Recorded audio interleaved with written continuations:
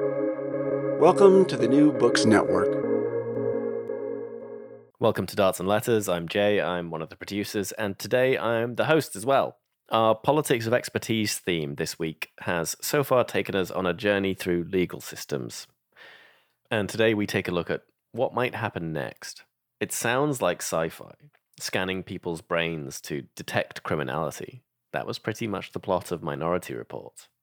We're doing these themes each week to introduce you to our back catalogue before we launch our new season on September the 18th. So if you're enjoying listening to Darts and Letters on New Books Network, go find us on your podcast app and hit subscribe or follow. For now, here's This Is Your Brain on Trial. Gordon is still off doing PhD stuff, so you've got me talking about brains and law this week.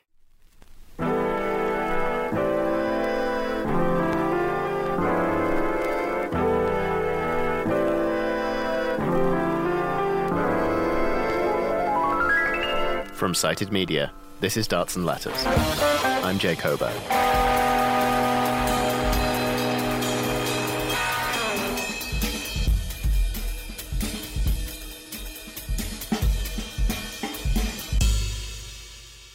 We've got some real Minority Report stuff in this episode, scanning your brain to predict if you're likely to commit violence, for example. But before we get there, I think we need to understand why that could be so appealing to forensic scientists. It's because the science that's used in the legal system currently is kinda inconsistent.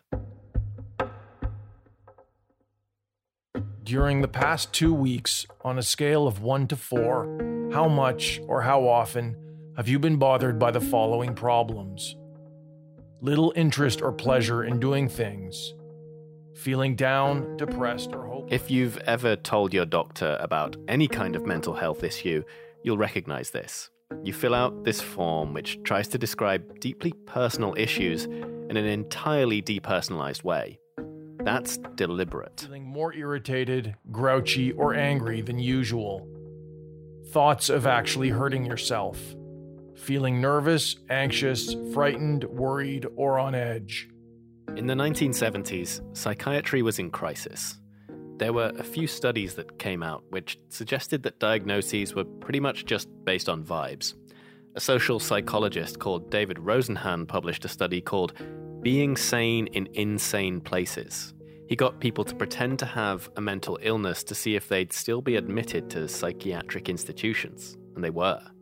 The study's legitimacy is questionable. In 2019, investigative journalist Susan Callahan published a book showing the whole thing to be fraudulent. But in the 1970s, the damage was already done. And it's not like it was the only study in this area either. Bruce Ennis, who was part of the new mental health bar that emerged in the late 60s, early 70s, published a law review article in the California Law Review, and its title was On Flipping Coins in the Courtroom, Psychiatry and the Presumption of Expertise. This is Andrew Scull. He's a historian of psychiatry. And it pointed to all these studies about how psychiatrists couldn't agree on diagnosis and said, if they only agree 50% of the time, hey, a monkey flipping a coin can do that. They shouldn't be treated as expert witnesses. So that's clinical psychiatry and forensic psychiatry both being shown to be untrustworthy. The notion that psychiatrists couldn't tell if somebody was mad or sane suddenly explodes into the public consciousness. And the American Psychiatric Association panics, forms a task force to revise its way of diagnosing patients, and it comes up with DSM-3, Diagnostic and Statistical Manual of the American Psychiatric Association, 3rd edition. That's the one that changes the way psychiatrists diagnose. And the whole stress is not on making sure that the diagnoses correspond to something real in the world. What it wants to do is make sure that psychiatrist A, B, and C, confronted with the same patient, will attach the same label. The DSM is where that assessment you heard at the start comes from, and it's not without issues of its own. So what you do is you create lists of symptoms. You diagnose according to symptoms because you don't know the underlying cause. And if you have 5 of 9 symptoms, then you can be called somebody suffering from major depression. Or if you have 6 of 10 symptoms, different ones, you'll be diagnosed as schizophrenic. Here's the problem. Actually, 5 of 9 in the case of major depression is 5 of 10, because one of the symptoms is you're sleeping too much or you're insomniac. Okay, so it's sort of catch-22, one way or the other. Now, so what that means is somebody could be diagnosed as having major depression and someone else, and they don't share a single symptom.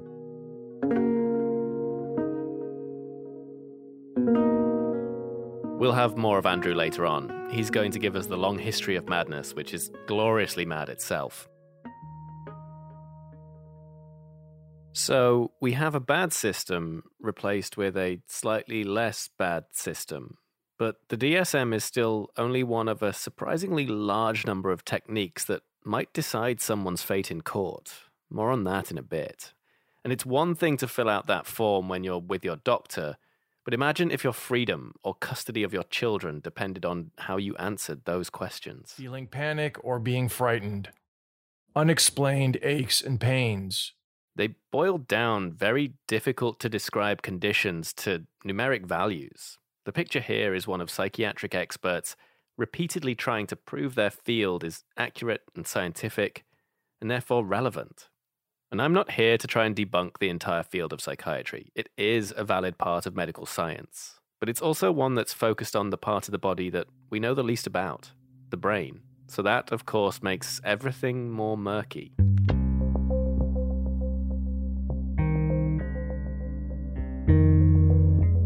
Murky is not what we want in our legal systems. In the US and Canada, justice is supposed to be done and to be seen to be done.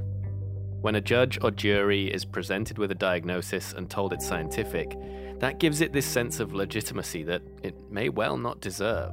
It creates a smokescreen. Because the truth is that there are a shockingly large number of entirely unscientific forensic psychiatric methods still being used in the legal system, and they often go unquestioned. So why wouldn't courts turn to methods that appear more scientifically sound, like scanning brains and using machine learning to figure out which brain is going to be violent?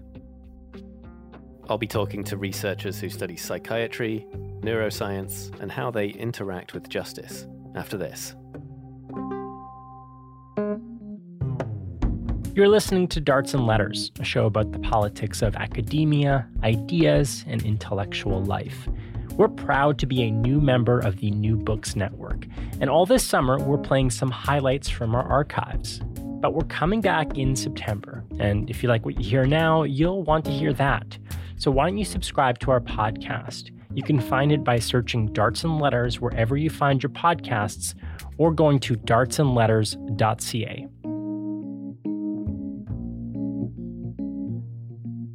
One of those researchers I mentioned is Tess Neal. She's an associate professor of psychology at Arizona State University.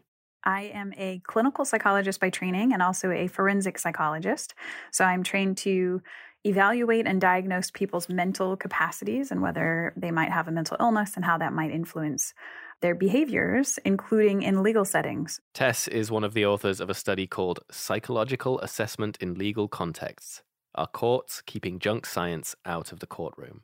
So before we move on to the emerging field of forensic neuroscience, I called Tess up to figure out what psychiatry in the legal system looks like right now. We looked at the quality, the scientific quality of several hundred tools, assessment processes that psychologists might use and bring into court as evidence. We found variation in that quality. Some of them are really good and have strong scientific underpinnings that I would stand by. Others are really poor and should be screened out of court and should not be admissible as evidence. Then the second question that we answered was, are the courts calibrated to that? Are they recognizing the stuff that's not good scientifically, and are they screening it out? And the answer is clearly they are not. The evidence is rarely challenged, and what is challenged tends to be the better quality tools and not the worst quality tools. And part of that might just be frequency. Better quality tools are used more often and might therefore face a challenge. Just given base rates, they might face a challenge because they're used more often. But unfortunately, the things that are really poor quality, that clinicians agree as a whole shouldn't be admitted into court, that the evidence scientifically show is not good, still sometimes make it into court, and the courts aren't screening it out. So do you have an example of like some junk science that makes its way into courts? Yeah.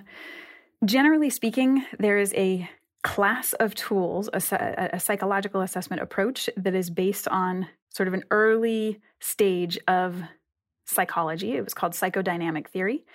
And some of these tools, they're called projective assessment tests. And they are, when I gave the example earlier about, you might be shown an ink blot and asked to tell the clinician what it looks like to you. Or you might be shown a picture and asked to explain what's happening in the picture, tell a story about what's happening in the picture. You might be asked to draw a house, a tree, and a person. And how you draw that, the clinician might make some inferences about you as a person. Those are called projective tests. Generally speaking, this class of tools, the projective assessment tools, are more subjective and less scientifically reliable than more quote-unquote objective tools. They're called objective tools in the field, but basically there's just less discretion for the clinician. So for example, the MMPI or the PAI, people might have heard of those. These are basically a series of true and false statements, like, I'm a person who likes to read Popular Mechanics magazine, true or false. And you answer, a couple hundred of those, and the pattern of your responses has been scientifically studied so much with some of the really good tools that the pattern of your responses can be interpreted with some pretty serious reliability and validity indices. The Rorschach inkblot test is an example of one of the former, of the projective tools that we know from this project is one of the most commonly used assessment tools in legal settings by psychologists. And this tool has been the subject of significant debate in the field. There is a core group of followers who, have been using it and really working on the science of it for years. And then there's kind of a core group of critics who have been talking about how it's not reliable. So on the Rorschach itself, even though it's a projective test, there is some nuance that an educated attorney or judge or clinician would know how to proceed with that. For other tools like the house tree person that I mentioned, draw a house, draw a tree, draw a person, let me interpret that. That is not scientifically reliable, should not arguably be admitted into court. It sounds like this isn't black or white, whether, pun not intended, this isn't black and white, whether they're should be admissible in court. You kind of have to know a bit about how the thing works and where the thing would work properly. Yes. Which is quite a nuanced thing to have to be able to understand. And judges are generalists, necessarily so. Is that kind of the problem, that they're going to be handed this, and even someone could say, like, you have to take all these things into consideration, but they're not experts in that one area.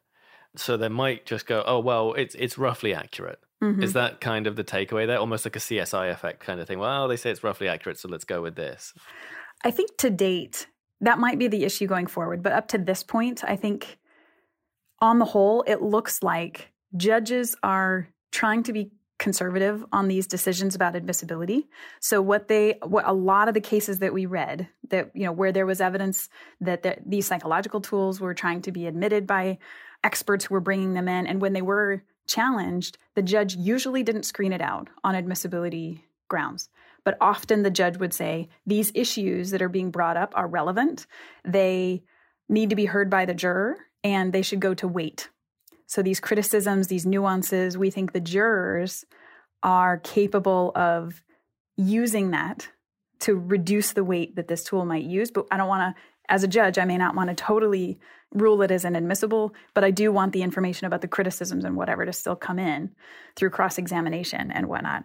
There's also the issue of precedent. So particularly for the Rorschach, it's been admitted so many times that, I think judges they have the evidence that it keeps coming in. So I think that they would feel compelled to have a really good reason for not letting it in.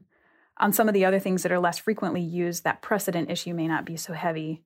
But I know at least for the Rorschach, that's part of probably what they're considering. And how good are juries at understanding that this isn't black or white? We've done some studies in our lab, and I know there's been other studies of this.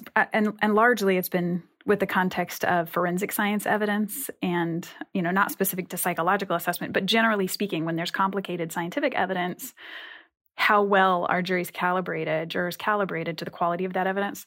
The work from our lab shows that individual differences between jurors themselves, so jurors who are more interested in science, who have higher sort of numerical reasoning abilities, who have more scientific reasoning understanding, like understand how science works, they are better able to differentiate the quality of evidence and weigh it better. Jurors who are less interested in science, who have less sort of numeric skill, they do a worse job at being calibrated to this. So, the implications of that are that maybe the court wants to select for jurors who have these capacities. But then there's implications for whether this is a jury of your peers, right? So if the general public on the whole doesn't tend to understand this stuff well, should the jury really be representative of the entire public, or should it be a jury of people who can understand the complications of scientific evidence? And that's another hard question. Yeah, it sounds like there's a friction between sort of a democratic process and a technocratic process there, but one absolutely. that might be more accurate but less democratic, I have never had that thought before, and I love the way you just framed that. I will be thinking about that for a while now, and I don't know. I mean, I don't know. I don't have a take on it, but I think it's a really interesting reflection. Experts get things wrong, right? So there's a danger of slipping too technocratic and not democratic enough, and then the experts are still not doing the job they're supposed to be. So if we then turn our jury into just a table of experts, the experts that might end up in a sort of self-reinforcing loop kind of thing, where they keep perpetuating systemic biases and things like that, right?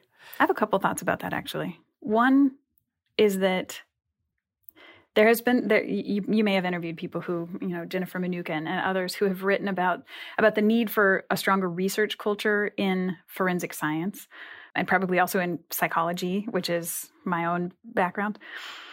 And the idea being that if you have practitioners who have a stronger scientific foundation to what they're doing, hopefully there will be less of a guild mentality where it is this kind of self-perpetuating, non-skeptical, protective body who's, looking out for its own interests. If you're coming with a scientific foundation as a profession, as a group of practitioners, it's supposed to be a skeptical process where you're not, even if you get it wrong, it should be self-correcting, right? There should be people criticizing you. You should be open to that. You should be understanding that that's how the process works.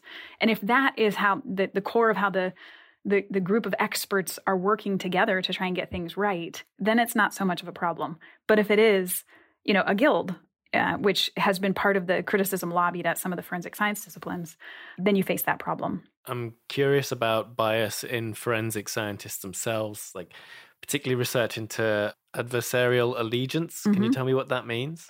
Yeah, this is really fascinating. There have been some robust scientific studies of this phenomenon. So the idea is, in our system here in America and other adversarial court systems, we have an adversarial process, which means that there are two sides, and each side is vying to tell the best story they possibly can based on the evidence available. And then there's an arbiter, a third party, who has to decide which of those two parties put forth the best case. And then that case basically wins, is kind of the way the system works. But in the two-party adversarial process we have, when an expert is hired by one of the adversarial parties, the risk of bias is that they get absorbed into the sort of mindset or the mind frame, the perspective of that side of the case. This is a problem because an expert, according to many professions have ethics codes that guide the behavior of professionals in those disciplines. This is applicable to all kinds of disciplines: accounting, forensic science, psychology, medicine. Professionals are supposed to be objective. They're supposed to adhere to the evidence available before them, and it should not be colored by whether they were hired by the defense or by the prosecution or whatever. So the issue of adversarial allegiance is, are professionals, are experts able to be objective regardless of who hires them and provide the same opinion no matter who's paying the tab? Or are they influenced by whoever hired them? And There's 3 pieces of relevant evidence about this. One is that mostly it's pretty clear that experts think that they're able to be objective on this. They think they're not swayed by whoever is kind of footing the bill, no matter what. That's piece of evidence number 1. Piece of evidence number 2 is that they don't intend, I guess it's related to that, they don't intend to be biased, right? Usually they're not explicitly willing to, go one way or the other. That said, there is a small number of experts who are sort of known to be hired guns who are more willing to testify for one side versus the other and kind of find evidence for that's sort of built in sort of a biased way for one party. That's fairly rare. The third finding, if you will, which is the most compelling, is that even when experts think that they're objective and they're not swayed by this adversarial pressure, they are. So there was a very, very compelling study by Dan Murray, Mark Boccaccini, Lucy Garnera, and their team, published back in 2013. They had a big NSF grant to do this project.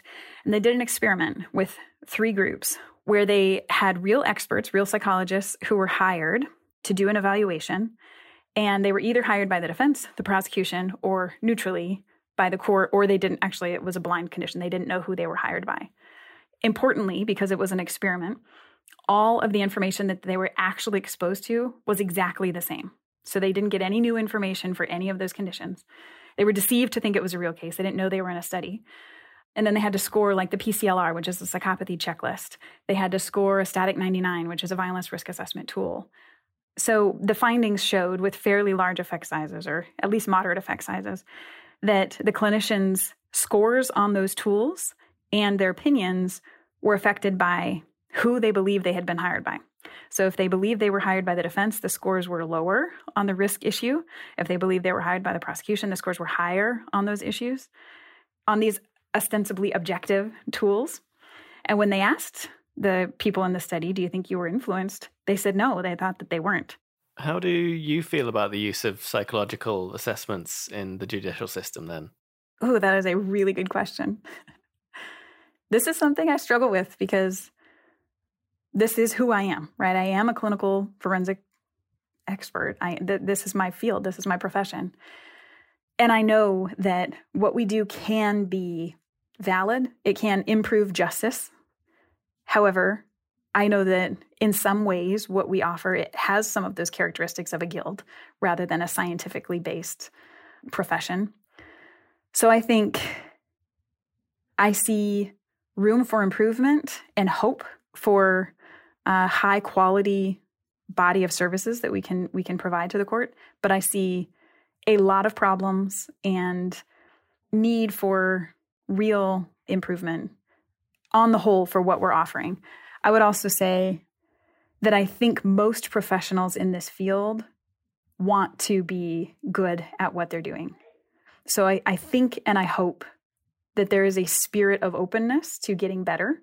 And that's what I'm offering. So I am a critic. I am sort of damning of the field in some ways, but it's from the perspective of wanting things to get better and believing that it can get better.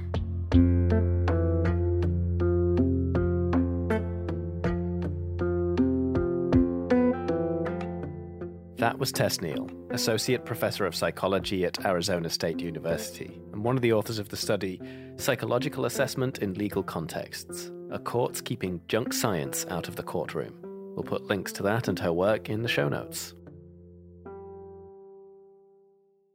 You can see why there's a desire for a more reliable, scientific way to assess the mental state of people caught up in the legal system. This is where we're getting into the Minority Report stuff, by the way, so buckle up. We're talking forensic neuroscience. More scientific means more complex, harder for generalists like judges and juries to understand. It's also harder for journalists like me to understand, but luckily we have someone on the Darts and Letters team who does know their stuff. Yeah, hi. So my name is Roland Nadler, and I am, when I'm not a Darts research intern, I am a PhD candidate at UBC in law. And I study the intersection of law, neuroscience, and neuroethics. I want to be clear here. The techniques we're about to talk about aren't necessarily junk science. But after hearing that interview with Tess Neal, You know that junk science does make its way into courtrooms, especially when judges and juries find it hard to understand. And with something as nebulous as the brain, it's going to be particularly difficult to figure out what is accurate and what should be admissible, reliable evidence in court. There are already examples of neuroscience being used in the legal system.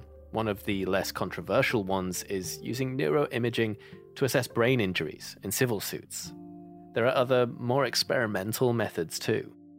One of the major areas of research here is to detect if a person who is seeing an image or another kind of stimulus recognizes it from their memory, right? If they have that little hit of recognition that one gets in their brain when seeing a familiar thing and being like, I've been there, or I know something about that.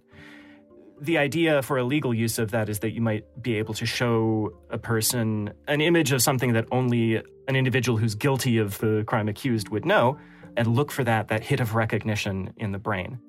But the really kind of dystopian method is called MVPA.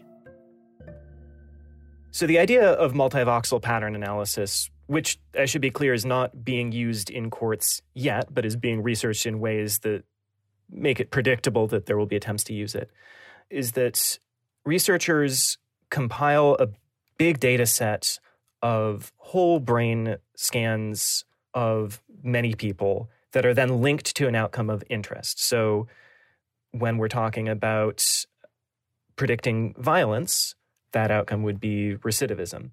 And what happens from there is that this enormous amount of whole brain activity data is fed into a machine learning algorithm that, in its algorithmic way, looks at the entire compilation of data sets and makes this very gestalt, almost vibes-based inference. Of course, that's not technical scientific language.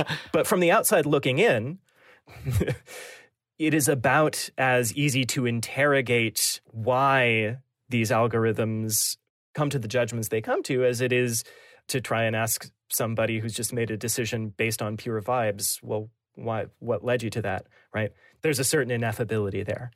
And from there, once the algorithm is trained on that, it's then able to be shown, again in big scare quotes, the brain data of an individual that it's asked to make a classification about in order to predict, in this case, whether they'll engage in further violence. Let me try and get my head around this properly. What is being proposed, or what there is research being done into, is, even before we get to a trial, scanning someone's brain and making a decision saying they have markers that show they are more likely to commit crimes or be violent based on this brain scan, and then decisions about whether they're kept in detention or how they are sentenced perhaps later on are made based on that scan. That's the envisioned use, yes. And to be clear, this is continuous with widespread practices that are already in the criminal legal system. We already are engaged in the United States and Canada in many jurisdictions in an entire system of using risk assessments that rely on structured professional judgment or on actuarial data to make those kinds of predictions about who is a risk for future violence or recidivism. The idea behind bringing neuroscience into it is principally animated by this sense that, well, in fact, the accuracy of the methods we're currently using is rather poor, unacceptably poor. And the promise that we might be able to make more accurate predictions within that system using data from the brain is what is driving this envisioned use. You think that MVPA and other neurological imaging will make its way into the courtrooms. How soon do you think that's likely to happen? I wouldn't be surprised if we began to see a rising tide of attempts in the next 5 to 10 years. And part of that is because the best scholarship rounding up the state of the art in these lines of research are pointing to this idea that insofar as we can overcome technological limitations to these techniques, that's we are closing in on that. What remains to be seen is whether there are also fundamental biological limitations that even improving the technique will never address.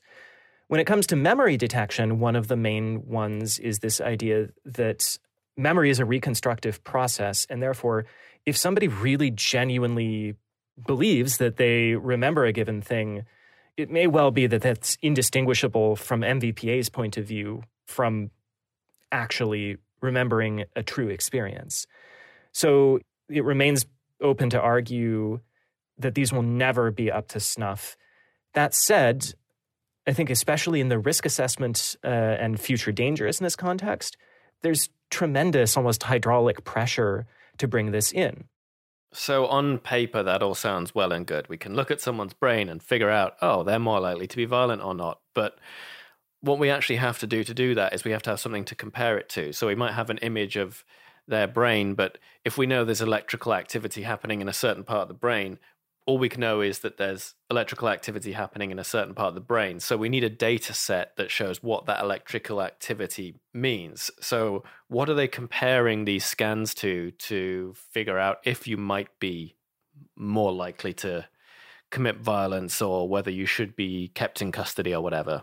So the way that this works in the realm of multivoxel pattern analysis is essentially to offload that work to the algorithm. What is happening with a technique like this is that you're relying on a full brain scan of the individual, not looking specifically at any one area or anatomical structure that is of interest, but just feeding the entire data set into a machine learning algorithm that is trained on many prior instances of here were brains that either did or did not recidivate according to the criteria. And from there, the algorithm then shown a fresh brain scan is able to predictively, with some known level of accuracy, make a judgment about, oh, this brain fits into the likely to be dangerous category or does not. So with machine learning, it's looking for patterns to compare to, right? And there will be patterns there that aren't there because one type of brain or person is inherently more likely to commit violence, but because of systemic societal injustices. Like the algorithm's going to see far more indigenous brains and people of color's brains because those people are more likely to be criminalized because we have systemic racism in the justice system. So am I right in thinking that basically this is potentially going to keep exacerbating and continuing that systemic injustice? This is indeed the danger, and this critique has been made by a number of scholars, including Ben Green at the University of Michigan, who wrote a paper on the false promise of risk assessments, not even bringing in the context of neuroscientific evidence, just in terms of adding a kind of machine learning approach or other even simpler algorithmic processes to this kind of risk assessment. And the heart of the matter really is that, yes, what it is to make an accurate prediction about an individual's risk of violence is to sort of freeze and hold constant the social factors that actually give rise to so much of behavior in society, including harmful and criminalized behavior. So the very idea of accuracy ends up being this filter that helps the gaze of the system kind of hive and funnel away social context. Yeah. And are researchers aware of this? Are they trying to correct for that systemic bias? The concern, I think, is less that any individual researcher is going to be heedless, and more that these are techniques that we are feeding into a system that we already know misserves our ends in society in many ways, right? That given that this is a criminal legal system that has these strong imperatives towards incarceration and risk management, a system whose view of the ideal outcome is so narrowly focused on harm being prevented with increasing pressure from these kinds of techniques, that the good understanding or good intentions of any actor in the process will tend to drop away because the system is structured to produce certain kinds of outcomes. Judges are going to be conservative because they're terrified of accidentally letting someone go free and then they continue to commit a crime. So they're going to lean quite heavily on this kind of method as justification for that. Is that what you're saying? It may be that it is leaned on as justification. It may also be that it serves this effect of essentially taking the decision away from human judgment, right? That because we want to be evidence-based and unbiased in our practices, that there can be an inclination to look at the output of a machine and to say that, well, this settles the analysis. For me to jump in with my further intuitions is only going to spoil what's an otherwise objective and fair process. Of course, what that misses is that attempts to build greater objectivity and fairness into a system are only going to work if the actual goals and ends that it's serving and attempting to produce are themselves ones that are actually socially valued and desirable. Yeah, I think this is a good point maybe to sort of turn to the conversation about how this might make courts and the justice system less democratic. I think it's, of course, important to first note the elephant in the room, which is that the judicial branch of government is the least democratic one by design, that it is meant to operate in a way where it can and does produce unpopular decisions that the people who might be onlooking its operations don't agree with. That's good, and that's by design. But that doesn't mean that there aren't democratic aspirations built into the way that we run our courts and our legal system. We have the justice system operate presumptively in an open and public way where people can attend and spectate and journalists can disseminate information. We have the entire institution of the jury, which is meant to assemble members of the community to engage in the fact-finding process, so that it's not just the state saying what is true. And in broader, more ambient ways, public opinion, especially through politics, especially at higher appellate levels of judging, does shape the presumptions and attitudes and intuitions of judges. One of the things that I fear about a legal system that wholeheartedly embraces neuroscience for things like finding facts or determining dangerousness is that it's more likely to be a legal system that operates in a self-justifying way, that is just the state serving what it takes to be the important ends of crime control and minimizing risk, and in that way continues to spit out outcomes that actually the public, if they were in a position to carefully track what is going on and to puncture through this veil of expertise and computerized decision-making, might well be horrified by. And indeed, this ties into existing critiques of many of the outcomes that the criminal legal system spits out that are horrifying to many people.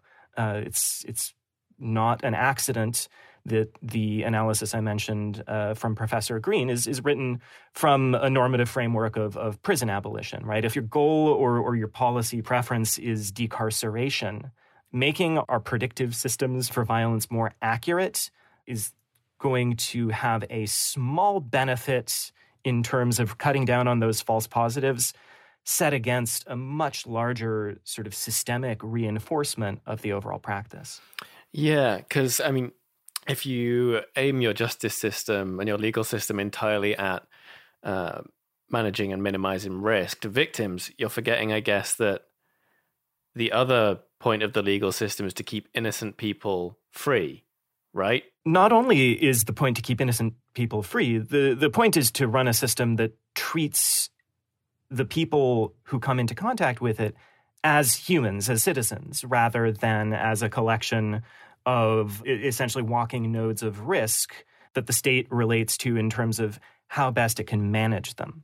And part of what I'm especially interested in highlighting is that cost in the humanity of the system can also be thought of in terms of, well, the less human it is, the less accessible it is, the less that we are in a position to understand it, to challenge it, and to redirect it towards better social ends. I was talking to Tess Neal earlier in the day, and the topic of adversarial allegiance came up.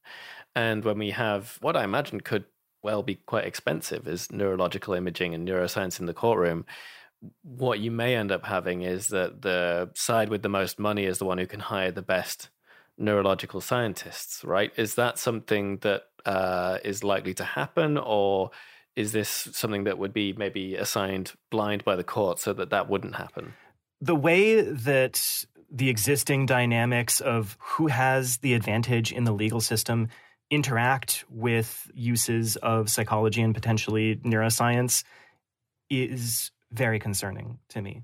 So it's worth saying first that in the context of sentencing and some of the other uses of risk assessment, you don't necessarily have as much of the classic battle of the experts image that you think of when talking about, say, neuroscientific evidence being introduced in a trial, right? So in the sentencing context, you often have the rules of evidence relaxed to a greater extent, and there's not the same reliance on dueling experts. But in situations such as maybe using neuroimaging for memory detection, where you do have one party introducing the evidence and the other resisting it, you immediately run headlong into those problems of resources and access to expertise. Those in civil cases tend to be stacked in a way that heavily favors the party with more money, and in criminal cases in ways that favor the state. The state has a repeat player advantage, right? It can establish these pretty entrenched networks between prosecutors, police, and forensic scientists generally in a way that allows them to be more familiar and to give the techniques that they use, whether they are well validated or not, this patina of familiarity to the criminal legal system and to the legal decision makers in charge of it, like judges. And it's that asymmetrical advantage in the criminal context that has prompted a number of scholars in the field of evidence-based forensics to argue that the standard of proof beyond a reasonable doubt can end up being undermined by the worryingly low frequency with which it's actually established that forensic techniques are valid and reliable for the purposes that they're used in.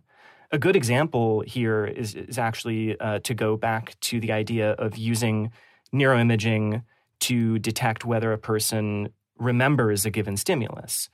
It's possible to do neuroimaging studies that can show this is accurate in laboratory conditions. But in order to actually make the inference from that to, yes, this method of neuroimaging is still accurate in a real high-stakes legal situation, you would have to do impossibly unethical research to verify that. As a result, there's always this inferential leap to be made for a technique like that for actual uses in high-stakes legal proceedings. How common is it that people know to challenge the scientific method or any neuroscience that's used in a courtroom? Do people even know that they should be challenging it? The evidence that we have points to a pretty dismal picture here, that the typical story in the criminal context is one of overworked or under-resourced or overborne criminal defense attorneys who are not raising challenges to the use of risk assessments. That's a trend that may continue if those risk assessments start using neuroimaging, though maybe one small hope is that the sense of scientific sophistication around brain imaging is maybe high enough that people start getting the idea to push back on it more. That said, I think perhaps the greater fear and the likelier outcome is that the idea of information about a person's brain just ends up overawing participants in the system even further, because when we think of making a claim about the brain, I mean, that's the sort of deepest, most self-defining part of a person, right? And so if the state has a process that can look at that part of you and make a judgment about you, in a way, what you're appealing to is this intuition that people have, this sort of biological essentialism that says, oh, well, we know something true and deep about this person thanks to having had this process that gives us a glimpse inside their brain. And the fact that it is highly automated and has this sort of aura of bureaucratic knowledge about it that makes it hard to delve into is a major red flag, but one that can get left aside because it's brains. How do we keep the judicial system from turning too much into technocracy then? This is certainly going to call for a multi-pronged approach, and it's one that is made against the backdrop of a criminal legal system that's already experiencing crises of legitimacy, right? A lot of the answers when it comes to making the legal system safe for neuroscience are really couched in the broader context of reforming that system so that it is producing better ends.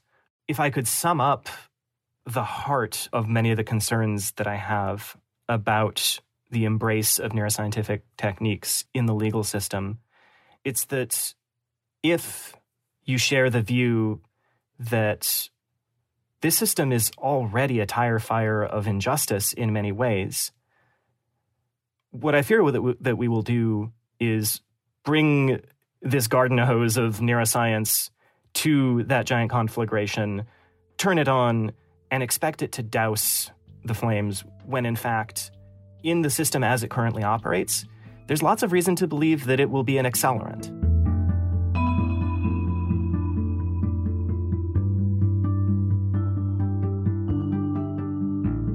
That was Roland Nadler, PhD candidate studying the intersections of law, neuroscience, and neuroethics in the legal system at UBC. Roland is also a Darts and Letters researcher and an all-round lovely person. Next up, we're looking at the gruesome history of mental illness, or madness, with historian Andrew Scull. More madness after this. Darts and Letters is a proud member of the Harbinger Media Network, a collective of progressive Canadian podcasts. If you're enjoying this episode, you might like Tech Won't Save Us, hosted by Paris Marx. In their own words, Tech Won't Save Us challenges the notion that tech alone can drive our world forward by showing that separating tech from politics has consequences for us all. Go check it out. New episodes every Thursday, or go to support.harbingermedianetwork.com. Andrew Scull is a historian of psychiatry. He's written a bunch of books on the subject, including Madness in Civilization. That's a history of madness that stretches all the way back to biblical times. So to start, I asked, what is madness? Ooh, yes, a very large and very difficult question to answer. I think fundamentally it's disturbances of cognition, of reasoning, and of emotion. And in some cases, it's one of those three, and sometimes it's all three of those three, which make people behave in ways that seem as though they don't belong in the same common sense universe as the rest of us.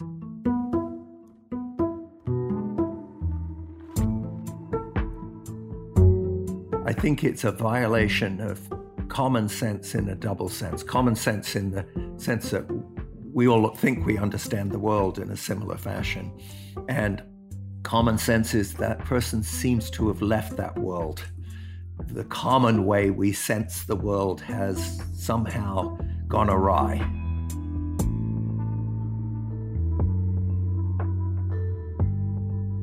One of the recurrent ways in which mental illness has been interpreted has been that somebody has been possessed, or that they're being punished by a deity or deities, that they've had spells cast on them by witches, or some variant of those things. And we can see that in the Hebrew Bible. You can see it when Saul disobeys the command of Yahweh and doesn't slaughter every single one of the tribe he's supposed to get rid of, and is rewarded, according to the prophet Samuel, by being rendered mad.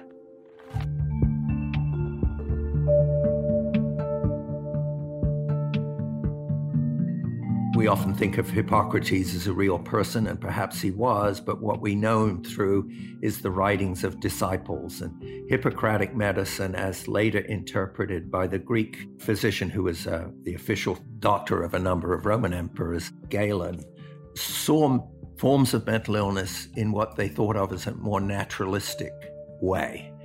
Very famously, with respect to epilepsy, Hippocrates is supposed to have said, it's not anything like that. It's from the brain that this emerges.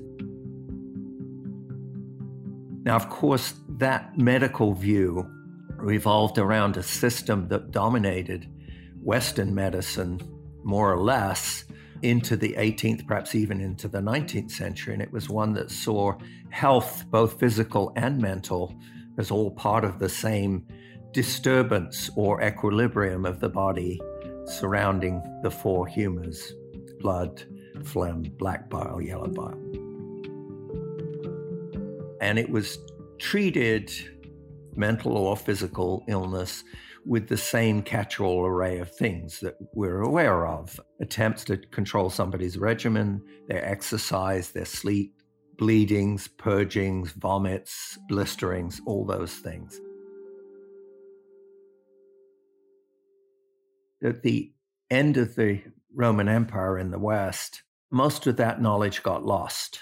Christianity came to the fore. The tendency was to re-emphasize those metaphysical or God-given origins of this problem, whether you saw the problem as sin or possession.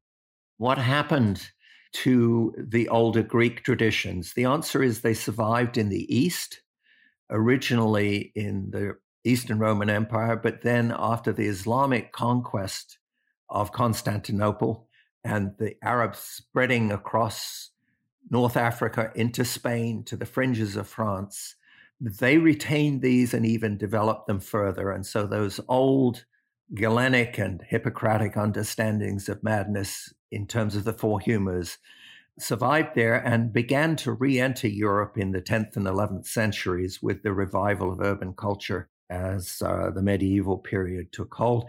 And so for a time, medical and supernatural accounts of madness sort of coexisted uneasily. And then gradually, 14th, 15th, 16th centuries, the medical view becomes ever more prominent. As the authority of the humoral system decays and medicine becomes more obsessed with the laboratory and with trying to find other means of explaining disease, we see a different medical account of where mental illness comes from.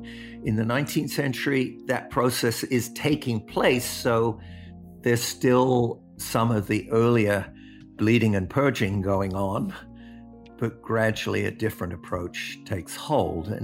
And over time, medicine increasingly, for most part, comes to see mental illness as rooted in the body and the brain.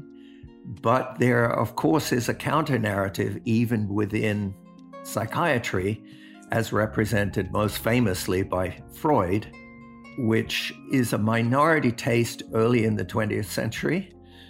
But in America and Buenos Aires, in the United States and Buenos Aires, psychoanalysis becomes the dominant voice in psychiatry from roughly the end of the Second World War until sometime in the 1970s, when very rapidly, rather like the Shah of Iran or the USSR, it goes from a position of dominance to collapse almost overnight. And psychiatry swings back very heavily towards biology. Leon Eisenberg, who was a very famous professor at Harvard, summed this up, I think, extremely well and very neatly. He said, American psychiatry has gone from a brainless psychiatry to a mindless psychiatry.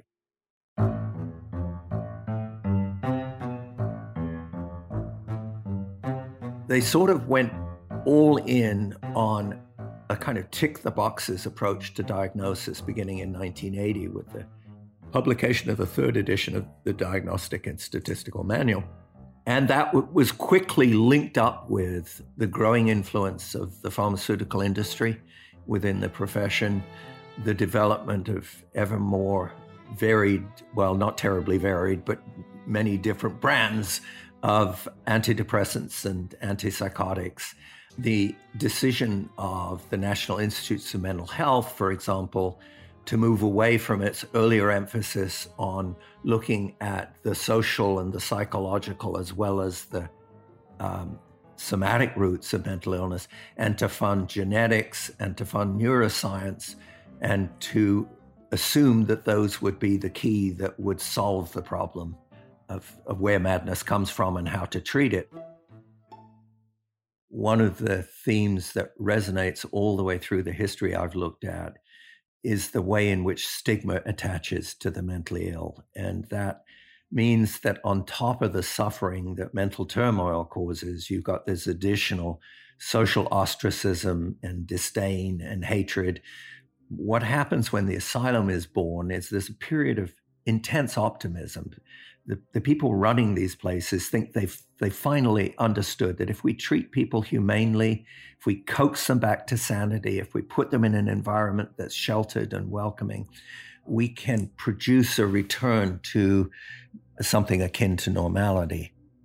The very utopian expectations, we'll be able to cure 70 or 80% of patients. In reality, that turns out to be not true, or at least not replicable. And so in the last third of the 19th century, psychiatrists who have to explain why it is, having promised they'd cure 70 or 80%, their cure rate seemed to be about 20 or 30% at best. And the answer is, in their eyes, the mentally ill are biologically different. They're defective. They no longer have any reason. They can't be treated as human beings. And ultimately, in the 20th century, that leads, for example, in California, where I live, to a program of involuntarily sterilizing mental patients so they can't reproduce and add to their numbers. And then later in Nazi Germany, first to the adoption of compulsory sterilization modeled explicitly on the California law, and then to what's called the T4 program, where Hitler authorizes the mass murder of mental patients, and American and German psychiatrists, by and large, actively participate in killing about 250,000 or more mental patients. That's where the gas chamber is invented, to kill them expeditiously, and the technicians and the equipment is then relocated to the east to the death camps to fulfill the final solution.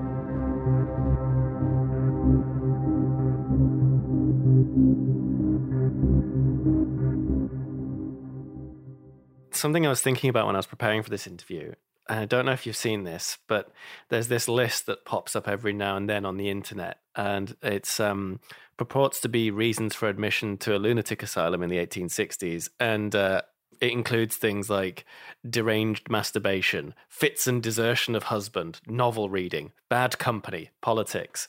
Extreme religion. Yeah, that's one as well. And I wanted to find out if this was a real list, so I looked it up, and it is. But I was reading that apparently a lot of the reasons these might be used as justification that this person is mentally ill is that being admitted to an asylum gave the husband grounds for divorce. So I was thinking perhaps is this an early example of mental illness being used in the justice system, like in the legal system, I should say. Yes. Well, those fears about madhouses being a device to get rid of an inconvenient person or to seize their assets, that has a very, very long history. There was a case of an aristocrat named Wyndham. He was a bit like Prince Andrew, I guess, in a way. He was the Lord Lieutenant of the local regiment, and he was very prominent. But he was drunk a lot of the time. His house was full of prostitutes. He openly flaunted this. He spent money in the most ridiculous fashion. And so the relatives, seeing all their potential resources being squandered, got two doctors to certify him as mad and put him in an asylum. And Wyndham fought that case. And other psychiatrists, as we'd call them, but alienists as they were called then, testified at his trial. And on the one hand, there were those saying, oh, he's clearly mad, just look at the way he's behaving. And there were others saying, he's just eccentric and he should be free to spend his money as he likes, and he's not mad. And the jury found that he wasn't mad, and he went back to his house, his mansion, his palace, fornicated and drunk himself to death within a year.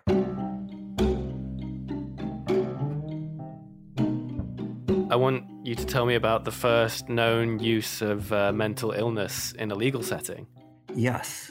What we might call the trial of the century. It was one that attracted over 1,000 witnesses, many of them the ambassadors and the lords and ladies of England, because the trial was at Westminster Hall adjacent to the Houses of Parliament, and the jury were the House of Lords. This revolved around a murder which took place in 1760 by an aristocrat who was related to George II, a family that dated all the way back to the Norman Conquest. And this guy, Lord Ferrers, was prone to abuse alcohol, notoriously savagely beat and sometimes crippled his servants if they disobeyed him or just displeased him, married another member really of the gentry rather than the aristocracy, and then regretted it instantly, kept a mistress by whom he had several children, threatened his wife continuously, raped her, just a litany of abuse that persisted over several years. Till finally she managed to secure a private act of parliament to separate from him and be paid maintenance allowance, alimony in our terms. He was convinced that this money was being stolen from him, and it was being paid by a longtime family retainer who'd worked in the family for 30, 40 years as his steward. And one day he sent all the other staff away, summoned this guy to his library, told him to get down on his knees, told him he was a thief and to say his prayers because he was going to shoot him, and then he did. The guy took about 2 days dying, poor man, and during that time, Lord Ferrers ate, drank, and was merry. And then he tried to escape, and the servants and the surrounding villagers stopped him. He was taken to the Tower of London. He was tried in front of the House of Lords, and he pleaded insanity. And he called Dr. John Monro, who was the physician to Bedlam, to testify on his behalf. Monro had treated him, and Monro was there as the very first time a doctor was called as an expert witness. And as the head of Bedlam, he was supposed to be the leading authority. There was a catch. In 18th century felony trials, you were not allowed to use a lawyer. They weren't having any Johnny Cochrans getting an O.J. Simpson off if you must acquit if the glove doesn't fit, right? You had to defend yourself. So here's the anomalous situation. Lord Ferrers has to call Monro as his witness and try to get the witness to testify that he's mad. But of course, in putting on the defense, it undermines his very claim to be irrational. And he is convicted. He's sent to the Tower. He thinks the king will commute his sentence because he's a relative. No dice. That was the first time an expert witness appeared, and it didn't succeed, which is often the case.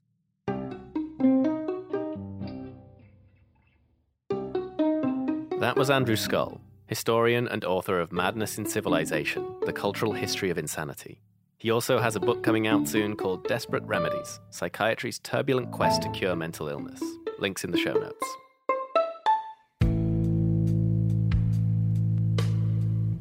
That's it for this week's episode of Darts and Letters. I'm your lead producer, Jay Coburn. Our managing producer is Mark Apollonio. Our marketing assistant is Ian Sowden. The lead research assistant for this episode was Roland Nadler. Our theme song and outro is by Mike Barber. Graphic designs by Dakota Coop. Your usual host and the show's editor is Gordon Katic. You can send us feedback by emailing us darts@citedmedia.ca, or you can tweet us at dartsandletters. This is a production of Cited Media, and we're backed by academic grants that support mobilizing research and democratizing the concept of public intellectualism. This episode also received support by the Social Sciences and Humanities Research Council, which is funding our mini-series on the state of forensic science. The scholarly lead on that project is Professor Emma Cunliffe. We're also supported by our patrons, patreon.com/dartsandletters to become one of them. Thanks for listening. Check back in next Friday when managing producer Mark Apollonio will be hosting.